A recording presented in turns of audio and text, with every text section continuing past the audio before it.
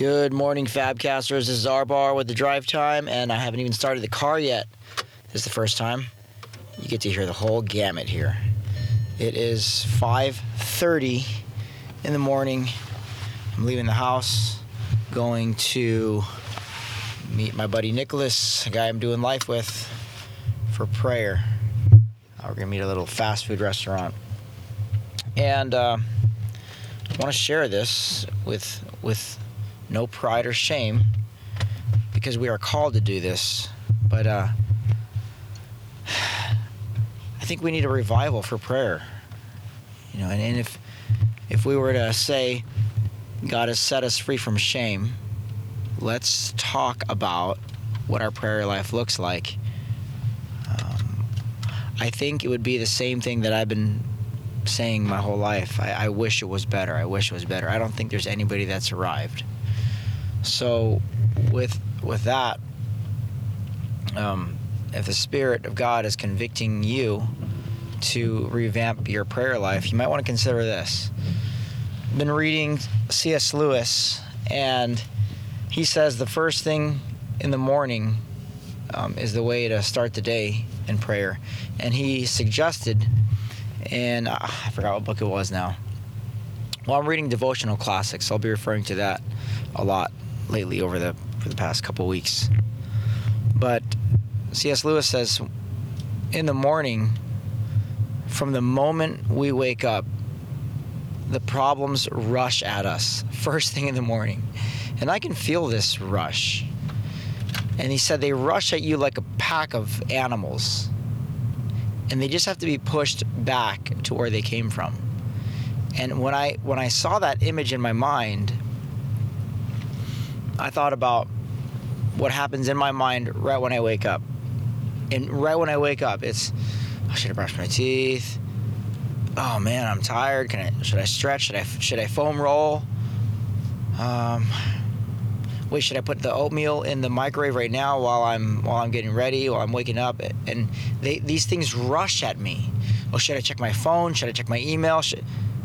And this morning I pictured myself pushing those animals. I pictured like a pack of wolves rushing in my door and pulling at my clothes. Not biting my skin, but pulling at my clothes, saying, "Do this, do that, me, and give me your attention." And so I pushed those things aside. And I came into the kitchen, and I got down on my knees. And the two questions C.S. Lewis said we ought to begin the day with is, who is in control? Okay, it's easy to answer. God is in control. He's sovereign. Okay? And the second question is, to whom will I listen today? So I'm on my knees in the kitchen floor. It's 5 o'clock in the morning. And I'm asking myself these two questions. Who's in control? Lord, you're in control. You said you're in control. You told me you're in control. You told me you created this place. And nothing happens in it without your prior approval.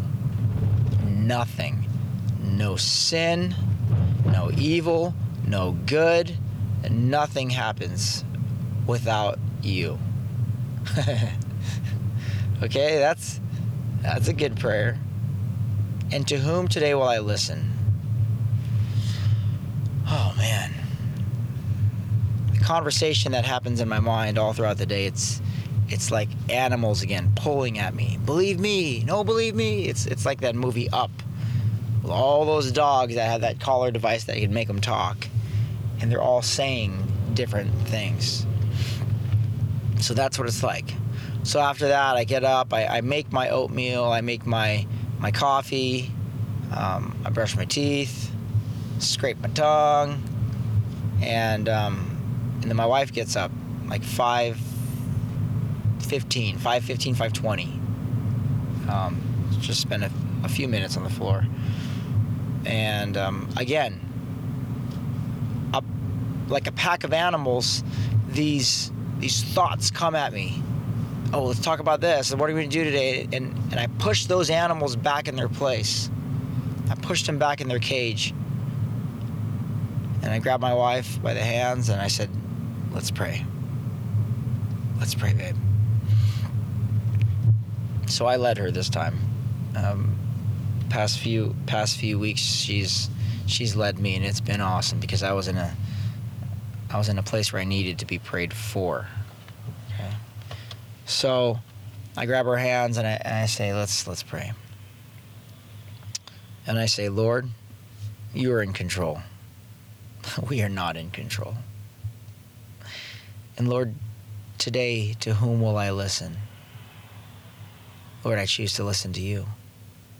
I choose to listen to you. I choose to do your work, which is to believe on the one whom you have sent. John 6. And Lord, this is a special week. Would you bless, I'm careful with that word, would you bless this week? It is a very special week. We have visitors. We have things to do this week that are very special, so we give them to you. And she's giving me those agreements, those verbal, like, yeah, because she knows we're on the same page. That's my new prayer life. Begin the day on my knees in the kitchen. My wife wakes up, I grab her hands and let's pray. Now, I don't want to paint a false picture like that's easy every day, because then you will get discouraged and you'll think, what am I doing? I'm not doing something right. I got to try harder. And no, it's not about trying harder. John 6 says that the work of God is to believe in the one that he has sent. If good works are what I'm after, if the work of God is what I'm after, I believe in the one he sent. And I believe everything he's about. And I believe in who he is. And I believe in what he's done. And I believe in the power of the resurrection that comes as a result of the power of God, not the power of me. Isn't that amazing? I mean, I can't think of a single problem. I can't think of a single problem that can't be seen through the eyes of God.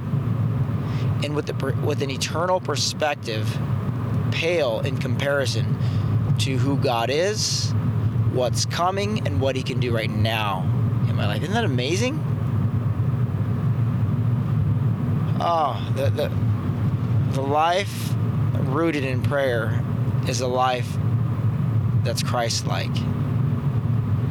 Jesus was always withdrawing. When the crowds rushed at him, when people were pulling at him from every direction and were wanting him to do things, he often slipped through the cracks and got away and spent intimacy with the Father. So that's what I encourage you to do today, my friends. You might need to check your priorities. You might need to put your priorities in check. And where priorities are put in check, there is balance, because now we're functioning how God wants us to. And then that's a day dedicated to the one true God, the only mediator standing between God and man, the Lord Jesus Christ. Meet with your friends, pray with them, pray with your spouse, pray with your spouse, pray with your kids. Let it roll off your tongue. Another thing about prayer, I was reading Eugene Peterson the other day on working the angles of prayer, scripture reading, and devotion. And on prayer, Eugene reminded me that prayer is never the first word. Prayer is a response to the first word. And guess who has the first word? God has the first word. So I begin by reflecting, by adoring something about God. It could be true of God. It doesn't necessarily have to be something I read in a Bible verse. It could be true of God. I can say something like, God, you're in control. You're in control. And that truth is just as true as if I had quoted the verse or if I didn't, because that's how truth works. It just is. So, and then prayer is then the response to that. Just want to encourage you with that, because prayer is merely our response to the living God, and we have a lot to respond to. All right, Fabcasters, love you guys. That's why I share my life. That's why I share the gospel with you. And go and do the same. Peace.